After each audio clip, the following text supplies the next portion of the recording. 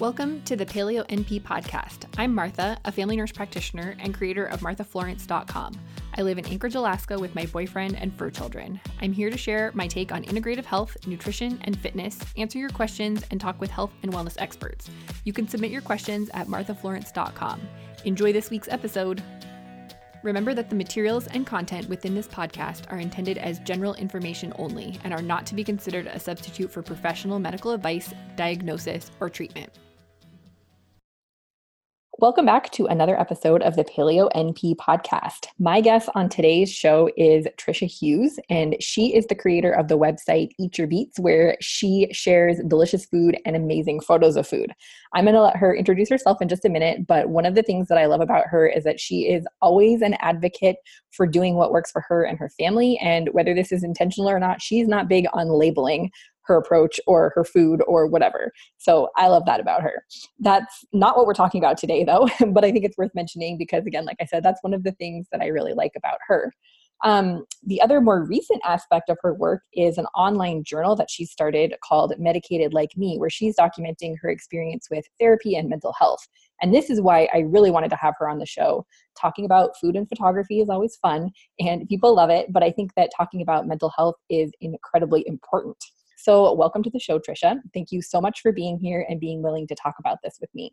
Aw, thanks so much for having me. I'm excited. I'm nervous, but excited. Why don't you tell our listeners who may not really know you very well a little bit about yourself and maybe some background on your business? So I live in the Midwest, currently live in the Midwest.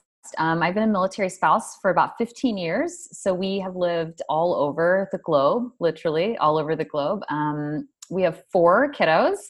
My oldest is a teenager, which is really fun and interesting and makes for a lot of really great podcast topics as well. I feel like teenagers are always a trip.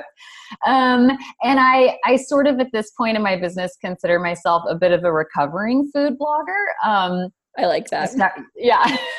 I started my food blog about 5 years ago. And when I started, I really had no idea, what it was going to turn into. I knew I just had such a great passion for cooking and for real food and feeding my kids. And it was such a big part of our life. But through that process, I kind of realized that writing recipes wasn't my favorite thing to do. And it was actually kind of like took the joy out of cooking for me.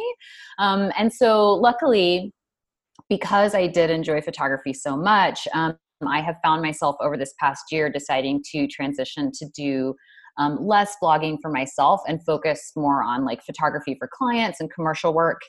So that's been really exciting. And then my best friend and I just created our in-person photography retreats for women.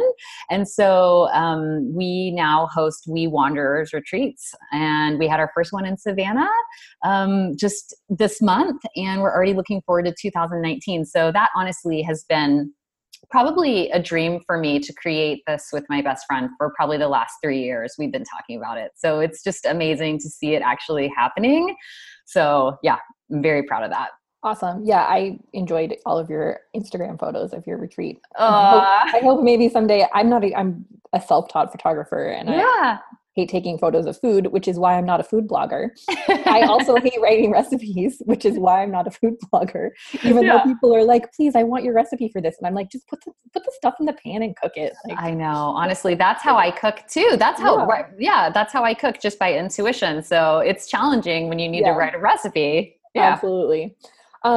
Well, so I didn't realize how strongly I felt about the topic of mental health until earlier in the year when, and you may have had this reaction too, when people just start randomly posting the number for the suicide prevention line on Facebook every time somebody famous dies. And I did, as I said, I did a previous episode of the podcast. It's episode 29 for anybody who wants to go back and listen with my friend Stephanie from Cleaner Stephanie. And we talked all about kind of that aspect of like mental health and why it needs to be an ongoing conversation. And I just feel really passionately about destigmatizing the way that we talk about mental health.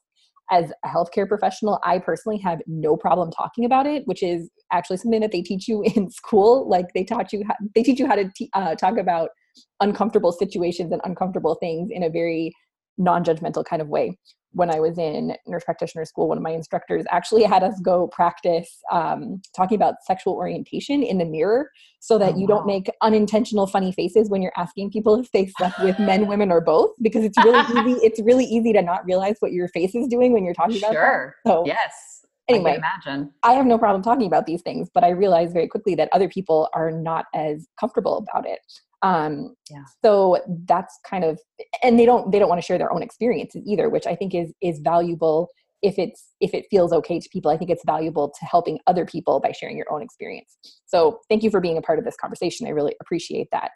Yeah. And as someone else who also shares a lot about my life online, sharing this journey makes sense to me. Like your willingness to share it online makes sense to me, especially if others can benefit. But can you just talk a bit about how Medicated Like Me came about and how you decided to share it online? Yeah, well, I think it's interesting because actually at the time I wasn't really looking for like a project for mental health. I was actually more looking for a photography project. I was feeling a little uninspired in my personal photography. And I had asked one of my friends, you know, like, do you know a great portrait photographer that I could learn from? I just want to try something different and I want to do something new. And she started talking to me about portrait photography, and it made me realize how much I really did not like taking pictures of people. And so I was like, maybe she said, what kind of portrait photography do you want to do? And I was like, I guess I don't. So at the time, she and I started talking about personal projects, which personal projects are really big in the photography community. And they can be something as simple as like a 365 where you take a picture every single day, or they can be something, you know, a little bit more personal or meaningful. And so she and I kind of had been bouncing around some ideas for personal projects, but I didn't really know what I wanted it to be. At that point in time, I had probably been in therapy for not full a year yet. But I just remember having this really, really terrible day. And I just remember I couldn't stop crying. And I'm changing, but typically I was a person who could not cry. I never cried. Even my best friend had said to me once, you've known me for 10 years. It's okay to cry in front of me. But I just never would be able to break down that wall. And I remember sitting in my bathroom and just sobbing, and I couldn't stop sobbing. And then I had a moment where I just saw my camera and I picked it up and I put it on self-timer and I just sat in front of the camera and cried. And that is sort of how Medicated Like Me began. I felt like I had always been a writer, but I never resonated with traditional journaling in the sense of, you know, having a journal and keeping daily thoughts written down, or even I had tried to journal after therapy sessions and I just didn't seem to connect with that. But what I did connect with was storytelling. And so I felt like when I was dealing with all of these emotions and capturing those emotions with my camera, then being able to write out my story as I was, you know, feeling it, that sort of was kind of how it turned into this personal project of not only being self-portraits, which I find incredibly challenging to take. So not only was it pushing me, you know, in terms of like that side of creativity, but also then being allowed a space where I could process and storytell my story, how I saw it. So that's sort of how Medicated Like Me came to be. That's fascinating. I mean, I think it's fascinating that it was more about photography. Like as being a photographer, that makes sense, but like, that's not at all how I think you say that at some point in about the description of the project, but that's not at all how I would have interpreted. So I think that's really interesting. Yeah. I mean, really, like I said, I didn't plan, and I think too, I didn't plan on it. I didn't plan on starting a personal project about myself. I really was just looking for a project. And what was so great is that when I saw the pictures from that day, I could look at them so objectively, and I could sit and look at myself, and I saw myself in such a way that I'd never seen myself before. But what was really fascinating is once other people saw it, you know, they were like, seeing these pictures of you is heartbreaking, which is interesting because looking at it myself, I'm able to separate, and I don't see that as myself. So I sort of I don't know. It's just different. But yeah, I mean, honestly, I feel like it was born more out of like pushing myself creatively with my photography. That's really interesting. Yeah. How do you think that sharing this journey online in such a public way has impacted it? Do you feel like that it changes the way, you talk about your family, you talk about your husband. Do you feel like it's changed the way you interact with your family, specifically your spouse would be my question. Yeah. I mean, so originally when I started it, I didn't want to feel like I needed to filter myself, if that makes sense. Mm-hmm. And so because I didn't want to have to filter, I decided I probably wouldn't share it with anybody. Just because I always have this feeling that I would never want something that I say to hurt someone in any way.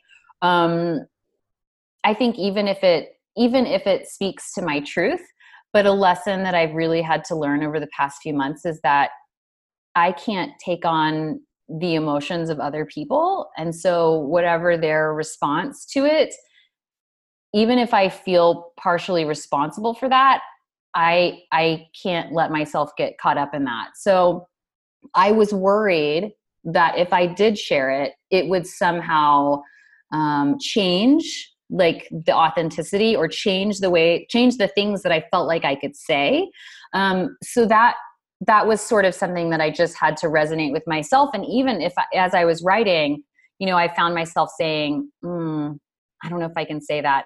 And there are stories that I want to tell that I just haven't been able to tell yet, because I feel like even though they might be shared stories or shared experiences, it's not necessarily my story to tell. So the people that are involved in those, I feel like I either need to ask their permission, or at least ask them if it would be okay to talk about certain things like that. In terms of my family, that's been really challenging. I did get a text message from my dad. He called me and I didn't answer the phone because I was scared to talk to him. But he sent me a text message and just basically said, like, that I don't need to talk to you about anything. I just want you to know I'm really proud of you. And so I knew that they had probably been reading my journal, which it's hard. It's hard because part of the reason that I started this journal is because it was a way for me to say the things that I couldn't actually speak to the world. Right. I mean, I think specifically with my husband, I mean, initially I did not share it with him.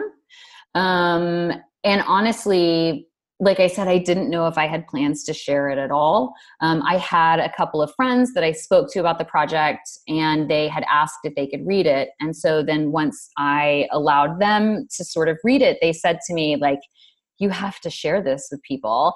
So it was really their encouragement that made me decide to share it publicly. But I didn't even share it with my husband then at that point, right? So like I put it out to the world and then I didn't share it with him. And I think at that point, when I realized all these people were reading it, it felt like a little bit of a betrayal to not tell my husband. And I don't know if that's such a strong word, but that's how I felt. It just felt like, because it was so personal to me and also spoke about him, it just felt very unfair on my part to not share something so personal with him. So that's when I did. And I had also been really encouraged by my best friend, who kind of was like, these are important thoughts that he needs to have access to as well. I do know something about my personality is that whenever I feel guarded or afraid, I tend to shut down. And so it was probably for the best that I, shared it with him so that he could read the things that I wasn't able to actually say. It was very hard for him to read. And he told me as much, he said it's really hard for me to read. But ultimately, I think it was for the best, because I think it laid groundwork for us to begin to have even more difficult conversations than we had been able to have previously. And I think it also gave him so much more insight into how I was feeling, because the things that I was able to write were things I had not ever been able to articulate in speaking or conversations that we were having. So I feel like while it was difficult and while it's absolutely paved the way for like more difficult conversations. I mean, I feel like that's like a theme in my life, to the point where sometimes I'm like, can I just take a break from hard things today?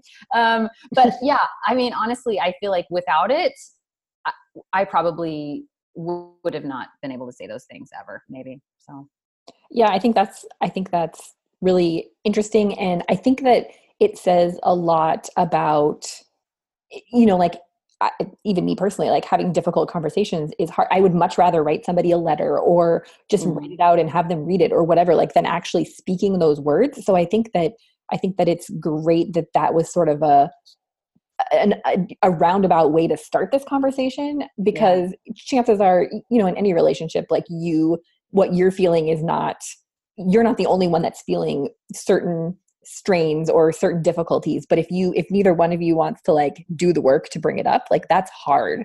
yeah. So Yeah. taking a creative approach is kind of ingenious, really. Well, I can't say I'm going to take credit for it, but I think one of the other things that was great too is that by me being so open, and I have found this just across the board, not just with my husband, but even with like friends or, people on Instagram that I have relationships with, by me being so open, it's sort of laid a foundation for other people to follow that and also to reciprocate with that. So if I am able to be so open, and I have said this many times, but I feel like I can never go back to the way that I was now that it's sort of like, it's just the practice of being able to do it so often where it doesn't feel so painful or it doesn't feel so scary, because you just say, no, this is who I am now. I'm able to say these things and say things that are hard and have hard conversations. And not be angry and not be bitter, or, you know what I mean? And try to be a little bit more reflective. So yeah, I mean, honestly, I feel like it was able to give him space to probably say things that he had never said to me before as well. Yeah, and I think your just kind of brutal honesty about yourself and about what's happening in your life, I mean, it makes you more relatable as a person, for sure. And just like, there's no question in my mind about your authenticity, which, when you run a business online, is kind of important to be authentic, I think. And that's a lesson that I'm trying to learn. And I don't think that I'm not trying to imply that that was the intention of the project, but I think that it makes you incredibly relatable and just kind of like unapologetically authentic. And I appreciate that about it. That's something that is a message that's been given to me many times, and I'm trying to work on incorporating that myself. So yeah. I appreciate that.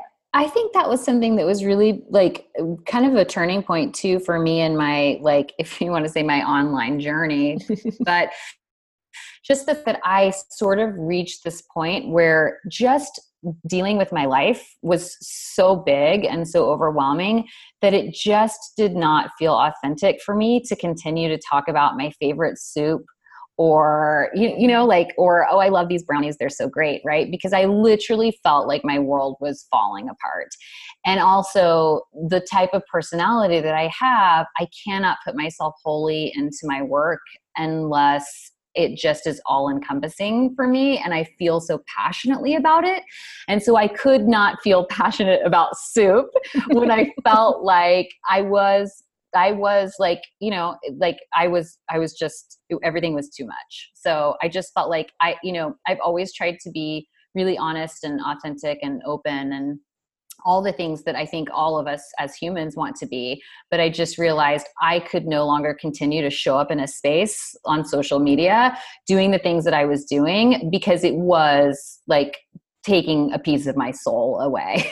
So yeah, that's great for recognizing that and doing something about it, because I think a lot of people probably wouldn't do anything about it. They just carry on, which is unfortunate. But so this project started out, like you said, as a self-portrait kind of creative exploration. How has it changed the way that you see yourself? Well, I think firstly, I don't really worry about how I look in my images. I mean, some days I have on makeup and some days I don't. Some days my skin's broken out. There's one picture where I'm holding my son and my hair was dirty. I'd been on the soccer field watching soccer games all day, and I was wearing a baseball cap, and I just turned it around in the picture so that I wouldn't have shadows on my face. But I really, like I said, I really loved the idea of being able to look at myself objectively. I think especially because as women, I'll just speak for women in general, but especially women, as we get closer and closer to, I'll be 40 this summer, I feel like something happens with the way that we look at ourselves, right?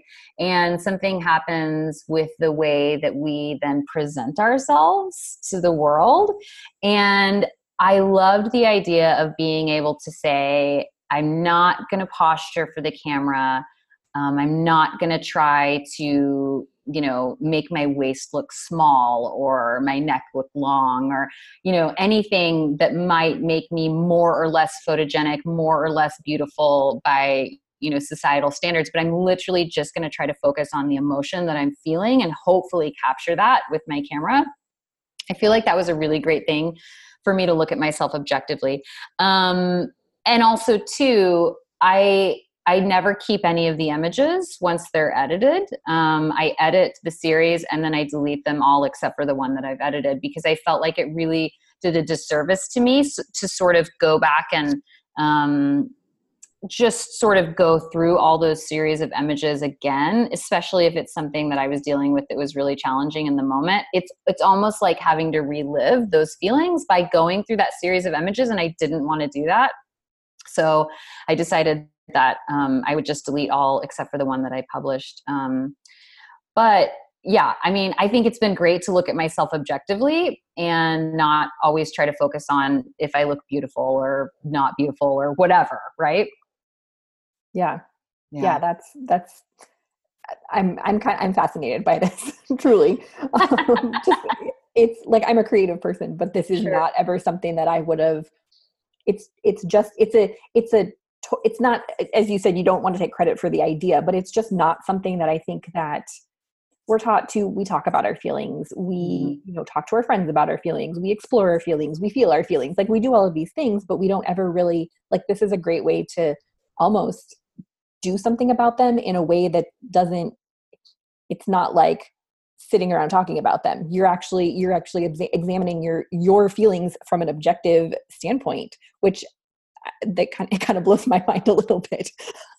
I'm not sure. I'm not sure. Do you feel like that happened naturally, that you were just able to look at them objectively, or do you think that took work? Because I don't feel like I would be able to do the same. I don't know about other people, but I feel like in terms of the photos, it felt easier for me. It was easier. As soon as I started like uploading and looking through the images, I just sort of had to make that decision immediately, because I knew otherwise I would get bogged down with what was not my intention.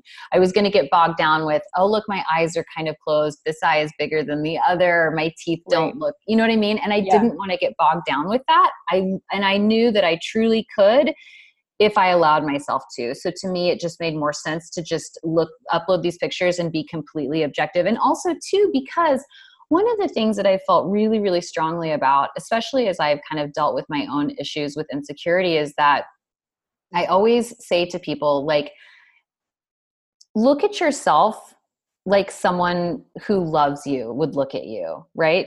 Because there are people that we have in our lives who, on the worst day, on their worst, absolute worst day, they still are so beautiful to us. And I love the fact that we are able to do that for other people, but not necessarily do the same thing for ourselves.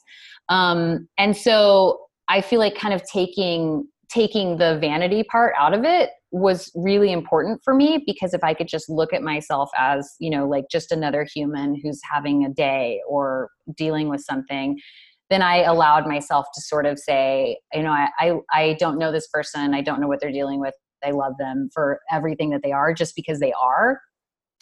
So yeah, I mean, I think probably it was a decision that I made, but it turned into probably a little bit more over time. Yeah, that's great. Yeah. Something that I've been super adamant about for a very long time that is that we as a society need to feel our feelings. Like we're not very Mm. good at doing that, or we're not very good at talking about them. But we definitely need to feel them, especially if we're ever going to move past them. That Mm. doesn't necessarily mean publicly proclaiming what we're feeling, because not everything needs to go on the internet or on Facebook, but just Yeah. kind of riding out that wave of emotion and moving past it. Can you talk a little bit about being okay with feeling your feelings, and how do you think that we can change this perception other than just talking about it? Because I think we need to do better as a Yeah. society. Yeah. I mean, I feel like it's even through the process of going through therapy, it's taken me a while to be able to accept feeling my feelings. I think one big thing therapy did for me was it allowed me to feel validated in how I was feeling. And I think that I don't want to speak for other people, but I hear that a lot from people who read my project, who say to me, "You've made me feel like I'm not alone," or "You made me feel heard or seen." Because I think that while we may have different specifics in our stories, we probably all have the same basic needs, which is we all want to feel loved. We all want to feel valued. We all want to feel productive, and we all want to feel contentment in some way, not necessarily happiness, because that looks different for everybody, but just maybe just acceptance. And I feel like, just like a muscle, the more I practiced sitting in my feelings, the more I gave myself permission to feel those feelings. And that was a big thing for me, because for so many years, I mean, from childhood through even my marriage, through friendships, I always had people tell me, you have too many feelings. You feel things too deeply, or your emotions are all over the place, or we never know what to do with you, or you're so sensitive about everything.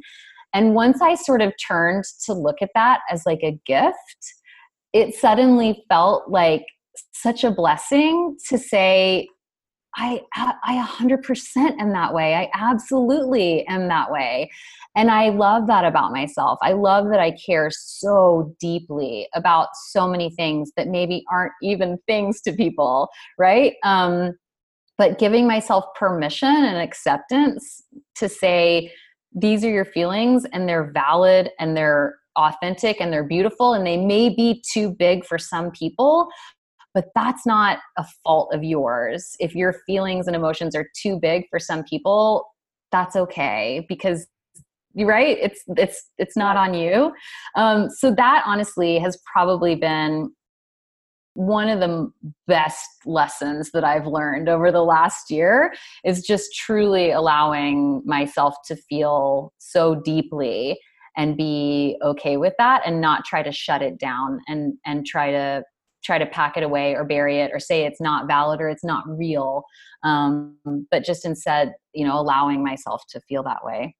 Yeah, I think, I mean, it kind of goes with talking about, getting negative responses to things. Like that's more of a reflection on the other person, how they, something inside of them. But that when you're talking about your actual feelings, like it's hard to distinguish that. Somebody says your feelings are too big, like that's them being uncomfortable with your feelings. Who are they to tell you that? But at the same time, like it's your family, it's people you care about, like that makes it really hard.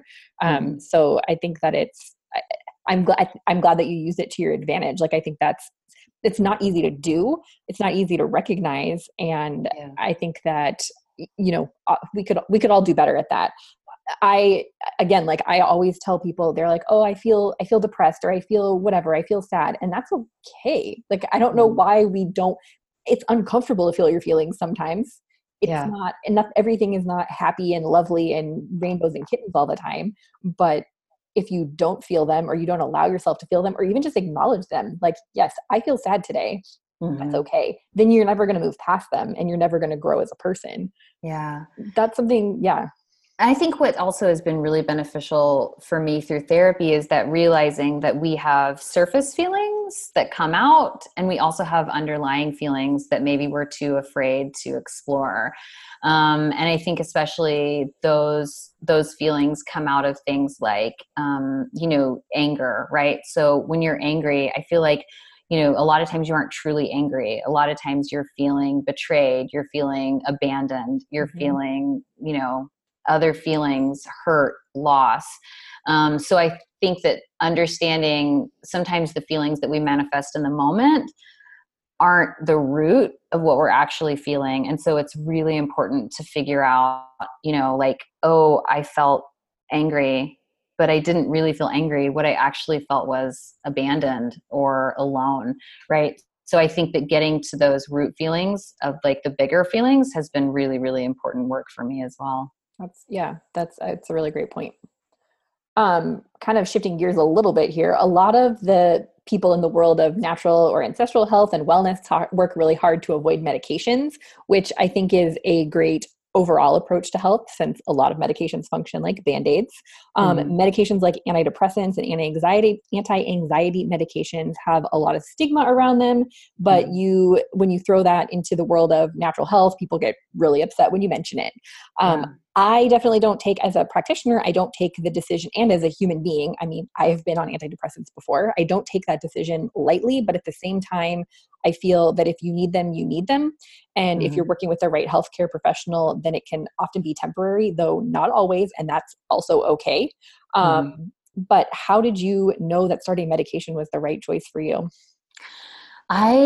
I have to say, I mean, I feel like I keep saying this was a big thing for me, but honestly, taking medication was probably the most painful decision that I could have made. And I agree. It's because there's so much stigma that really lies around taking medication. And I'll tell you kind of why I take issue with it. It's because I kept feeling for so long like I just need to exercise more. I need to take sugar out of my diet. I need to have more adaptogenic herbs, and I need to exercise more and more yoga and more meditation. But what we do when we focus on things like that is we almost place the blame on the person who's struggling with anxiety or depression or whatever else you might be struggling with. We put the blame on that person to say, you could do more. You're not doing enough. And if you would only have just done your 100th yoga class, you would be better, right? And so I, of course, this is me now. I couldn't have seen that in myself, last year. But essentially, I was going through a really difficult time in therapy. My husband was coming home from a 6-month deployment. And the thought of him coming home filled me with so much dread and anxiety that I could not even look forward to the fact that this person who'd been gone for 6 months was finally coming home. And I just remember just laying in my bed, covered under blankets, and just crying because it was too much and I didn't want to deal with it. And I didn't want him to come back because I didn't want to do any of that. I had so much anxiety wrapped around it. And so my therapist at that time had suggested that I see her nurse and talk to her about getting on some medication. And she knew that I was very, very hesitant because we had discussed it before. Obviously I'd been in therapy for a while at that point. But I went to see the nurse practitioner, and what was one really great thing that my nurse did for me is she actually did a genetic panel on me called GeneSight. And that really helped sort of soothe at least some of the fears that I had, because I mean, I will tell you, especially people in the holistic natural food world, we can get really, really dogmatic about stuff like this. And again, it was very easy for me to place blame on myself for the reasons that I wasn't feeling well enough. But when I took I took the prescription, started taking the medication. At that point, I had already decided we're just going to go for it. The GeneSight panel definitely helped me make that decision and feel at least a little bit more confident. But I remember going back for my med check to see my nurse and saying to her, I didn't realize how bad I was because, and I don't want to get teary, but I just remember even I had stopped using my office, I had stopped making plans for things that I wanted to do in the future my office was literally just like littered with papers and, all sorts of other things. I kind of used it to hide everything when the cleaning lady would come. that's where like all the laundry and random shoes that my kids lose would end up, is in my office. And I went back to my med check and I said to her, like, I feel like for the first time in my life, I can look forward and I can plan things, and I'm excited about things happening in my future. And I'm excited about, things I'm going to do. And she said, you didn't realize like how bad you actually were. You didn't realize how much you were actually struggling. And I think that was the reality, is I truly didn't. I didn't realize, I'm honestly so grateful that I started taking medication. Even, and what I had said to my therapist after was, I felt like it just sort of took the edge off of everything for me, because I had gotten to the point with my children where I would ask them to do something and they would just give me the typical, little kid response. And I would be 0 to 60, I would just slam my hand on the counter and say, you'll do what I say. You won't speak back to me. There was no negotiation, because my responses to everything were knee-jerk responses. They weren't thoughtful. They weren't intentional. It was literally a survival response. And that's how I knew, that I really needed help beyond therapy. But yeah, honestly, I am so, so grateful that I started taking medication, and I don't know if I will take it forever, but I'm glad that I started. Yeah. Well, and I think there was, is it Stacy from the Paleo View? I think she talked about something very similar, because again, their approach is very much like holistic, avoid medications when possible. I think I'll try to find the episode and link to it. But she kind of talked about the same thing. And I was on antidepressants before I ever cared about anything health related. It was when I was in college, but there have been times in my life since then when I have sort of thought, I wonder if that would be the right choice for me now. I don't know. It's not something that I take lightly, but I think that it's also not a, pardon the severe words, a death sentence. Like, you're not taking medication forever necessarily, and you won't know how it affects you until you try it. And if you feel like you're in this cycle of, I need to do more, I need to do more, that is also not okay. And I don't think people recognize that. And it's not a fault. It's definitely not the fault of the person who is experiencing that. I think it's also the fault of a lot of healthcare practitioners for putting that stigma there, right? Like, even, I don't care if you're a naturopath, if your patient needs antidepressants, they need antidepressants, right? Like, there's nothing you can do about that. You can try, but at a certain point, it's the wrong thing to do, in my opinion. It's probably an unpopular opinion, but I don't care so much about that. What about counseling? How did you know that it was the right time to go to counseling? How did you make that decision? Because that's, again, people feel very judged when they say that they see a counselor. Yeah. So, I mean, I feel like it was a similar road to that. I was dealing with a lot of issues. I was really, really unhappy, feeling really bad. I had gained a bunch of weight. I couldn't lose. I just felt exhausted all the time. And I was like, I have adrenal fatigue. That's what I have. I have adrenal fatigue. So I started working, with Sarah from The Organic Dietitian.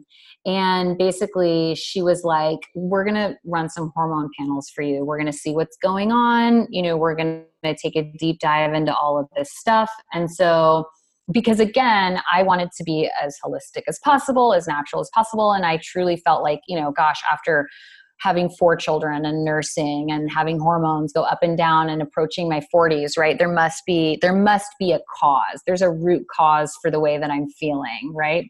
And so I worked with Sarah, and basically, my hormone panel came back and she was kind of like, okay, well, listen, she's like, your cortisol's basically done. Your body's fought as long as it can fight, and it's ready to take a rest. And your body's telling you that you are almost done. And she said, there are a few hormonal things that we could probably fine tune, but the real thing that this is all pointing to in your hormone panel is that this is an emotional issue that needs to be sorted out. And I was so mad. I was so angry with that news, because I thought, nope, that's wrong. Because to me, I could do a diet. I could take supplements, and I did take supplements, but I could take a probiotic. I could exercise more. I could do more yoga, right? Those are the things I knew how to do and I could do. They were quantifiable to me. But when she said like the biggest issue that you're dealing with is an emotional component, I kind of was like, nope, that's the thing that I cannot do. That's the thing I cannot deal with. And luckily, I had a really, really great friend who had been through therapy and was on medication herself. And she just had always been very encouraging to me for so many years, you know, and every time I would kind of come to her with new issues, she would just gently say things like, you know, this is something that a therapist might be able to help you with. And luckily, she was just such a great, consistent friend that she never got, you know, frustrated with me, or she never felt like, you know, Trisha never listens, I'm just going to stop telling her. But eventually, after years of me having these conversations with her, I said to her, like, I think I'm ready to find a therapist. And I think also too, it was the knowledge that I had from working with Sarah, but it was basically the knowledge that she gave me that said, listen, you're not going to get better if you don't address these issues that you're having. And to me, that was such a wake up call, because I knew the work that I was committed to putting into, if it was regarding diets or supplements or exercise. So then why would I not put that much work into trying to figure out emotionally what was happening with me? And I knew that if I was committed to getting better, which I really was, that I needed to do actually everything. And so that's when I decided to go ahead and try to find a therapist. Thank you for illustrating the point that I literally make to everybody. I mean, that was unprompted, so real life here, people. Adrenal fatigue is such a big thing, and really any health concern. But at a certain point, the root cause, like I'll use adrenal fatigue as the example. You know, diet, supplements, important part of healing. However, the root cause of adrenal fatigue is stress. So until you address that emotional component of things, you are not going to get better. And people get so frustrated because it's not the sexy answer. There's no, you know, the adrenal fatigue diet, whatever, great. Like that'll make you feel better, but it's just as bad in that situation as taking a medication to put a Band-Aid on a problem. It's putting a Band-Aid on the problem until you address that root cause. So Thank you for illustrating that point. I really appreciate it. But it's true. It's all true. It is. And I think the issue with most people is they're just not ready to hear it. Until you're truly ready to do that work, it's not going to happen. And I recognize that, and I accept that. And as a practitioner, that's my job, is to just kind of help people limp along a little bit and just keep reiterating the importance of that, and not be judgmental about it. But it's so important to address that underlying emotional cause. Yeah. So, I also think that basically, if you're human, you could benefit from counseling. I mean, just sure, maybe not long term, but at a certain point in our lives, like we all have stuff to deal with, and we just need to talk to somebody who's not our friend or our family member. Yes, 100% believe that all the time. I talk to people, and that's the first thing I think is, "Are you seeing a therapist?" Oh my gosh! I hope your therapist has a referral program for referring people. She does hand me business cards quite often. That's funny. Yeah. The problem being with finding a therapist is it's hard to find one that you click with. I often equate, and that's true for any healthcare practitioner, I often equate finding a new healthcare provider with dating, because you have to try a few times before you find the right one. Yeah. Do you have any advice for finding a counselor? I mean, I think it's great if you can ask people for recommendations. I think that's always helpful. Agreed. I do know also, in terms of what I did, I literally just went online and looked to see who would take my insurance. It wasn't like I was at that point where I was like, any old gal will do. I don't know. I do feel like for women, it feels important for me to speak to another woman. So that was important to me. Something else my therapist does is EMDR, which is something that I felt like might be beneficial to me. I really did not truly know anything about it, but I'm glad that I ended up with her, knowing what I know about it now. And after having some sessions of EMDR, I feel like it's been beneficial. So that was great for me to find somebody who would be able to offer that to me. So I would just say, honestly, Google and asking if friends have recommendations. And like I said, I am not super quick to recommend my therapist, but if people say to me that they're having a hard time, and if I get to the end of the conversation, I will sometimes feel like saying, well, if you want to find somebody, I have somebody, like I'll give you her card. So, yeah, but I mean, anytime you can get a personal recommendation, I feel like for anything, that's great. Yeah, I always tell people to go to their website for their insurance and figure out who their insurance will cover first, if you have insurance, or if your insurance does cover that. And then my recommendation is also often I have a list of people that as a provider that I refer people to in the city that I live in because I trust them. I know that they won't be necessarily a good fit for everyone. I had a couple of patients who had really bad experiences with local counselors. And I just was, after that, I was like, okay, I need to come up with a list of people who I trust because I don't feel good about making that recommendation otherwise. But also I usually recommend people call the office and ask a few questions if they're concerned about finding, the right fit. Ask a few questions. The way that the office staff treats you is important in, the overall experience, and often doesn't necessarily speak to the counselor or therapist themselves, but it speaks to the culture that they create in their office, which is important. And sometimes you can even just ask a couple of questions about their approach and get some information that can help you there. But it's not an easy, sometimes you end up with a counselor or a therapist and you're like, this isn't the right fit for me. And then you go on and you find a new one, and that's okay too. But making that first, don't let perfection stop you from making that first step for sure. Cause then it can be analysis paralysis, just like any other health changes. Yeah, for sure. So we all know also that mental health, like physical health, is affected by a lot of things. And people probably realize that their mental health affects their physical health, and their physical health affects their mental health. Can you talk about what other things that you're doing specifically for your mental health besides medication and therapy? Yeah. So I try to get a lot of sleep. I'm the type of person that really needs quite a bit more sleep. If I have 4 to 6 hours, that's not going to cut it. I'm the type of person that really needs like 7 to 8 solid hours. So sort of protecting my sleep time as much as I can. And, I sleep with a really dark room, and yes, I have kids that end up in my bed almost every night, but for the most part, I feel like sleep, I mean, when you are tired, and specifically as adults, but I even look at my teenagers, when you're tired, your decision-making skills go down by at least 75%. That's a statistic. No, I just made that up.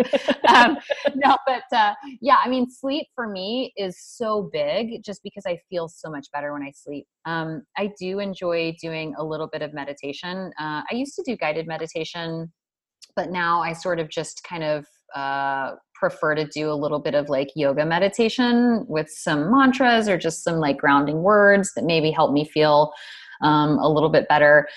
Watching my caffeine intake was a big thing for me. I do enjoy coffee. I have a couple cups of coffee a day, but I also have to recognize like when I've had too much coffee and I need to switch to food, or, in the afternoon, if I'm tired, honoring that physical feeling instead of saying, I just need another cup of coffee to push through. So watching my caffeine intake was a big one. Obviously, I think everybody benefits from less sugar. And I feel like I'm much more intentional about my sugar. I used to be crazy with sugar. But that's just like more of like that's just me personally. I kind of just like to, I'm at a very good place with sugar. I feel like sugar is like such a trigger, it is like, it's the boyfriend that you keep going back to. He doesn't treat you well, right? But you just keep going back. Exercise is a big thing for me because when I feel physically stronger, I feel mentally stronger. So I've been working with a personal trainer for a year. And sometimes, some weeks, the only reason I go to the gym is because I have a standing appointment with him. And he knows that I have not seen the inside of that gym any other day that week, but he is still there to meet me. Finding a great personal trainer, honestly, is so key too, because he's so big on working with like the whole person. And so he knows some weeks are harder for me than others, and he doesn't want to push me physically if he knows that I'm already either feeling under the weather or having emotionally a really hard time. And, there's even been times where he's been like, we're not going to do this today because I feel like you need something else today. So I feel like he's very intuitive working with me. Obviously, at certain points in my life, I've had to step away from social media That's been a big thing, I think, for people, especially if you're the type of person who naturally tends to look at other people and see what they have and compare yourself. Comparison was a big thing for me. And I would see all these people doing great things and taking great trips and looking so cute. And, that was really hard. And so if that just means maybe unfollowing some people who feel like triggers for you, or just stepping away from social media altogether, I think that's always good to have a reality check in those places, especially if you find yourself at 2 a.m. going down the Instagram rabbit hole and then you're like, what just happened? Yep. 4 hours later, you haven't slept. Yeah, right? So just really putting that guard up with social media. And then, therapy's been big. Yeah, I think that's a great example of somebody who is getting at it from all aspects, right? In recognizing the things. It's a give and take relationship between all of these things. So I think that's I appreciate your balanced approach to it. And that you're not in the, I just need to do more phase anymore. But I think that's great. So that's all we've got, Trisha. Thank you so much for coming on the show. I really appreciate your willingness to talk about all of this. And again, like I said, I really appreciate what you're doing with the Medicated Like Me project. Can you tell me a little bit, or tell us where people can find you and connect with you online? Sure. Yes. So you can find me on Instagram. That's where I spend most of my time. I'm at Trisha_Hughes_. You can also check out my best friend Courtney and I's photography retreat. If you would love to come learn photography, we would love to meet you. Yeah. And our website is wewanderersretreat.com. We also have an Instagram at wewanderersretreat. And you can check out my blog, but it's kind of sleepy right now. And I'm actually working on building up a commercial portfolio blog. So if you want to check out eatyourbeets.com, you can. I still have some stuff there, but basically I spend most of my time on Instagram, and that's honestly where I love to connect with people the most. So it's the most fun space for me, I think. Awesome. Me too. I love Instagram. That's how you and I met. Yeah. I made a lot of friends from Instagram. Same. I will link to all of that stuff in the show notes for people. Okay. And as always, if you enjoyed the show or you have somebody in mind who might benefit from what we talked about today, please feel free to share that with them. And if you aren't subscribed, make sure to subscribe so that you don't miss out on any episodes, as sporadic as they've been lately. You can find the full show notes for this episode at marthaflorence.com/3030. Thank you so much for listening, and I'll see you next time.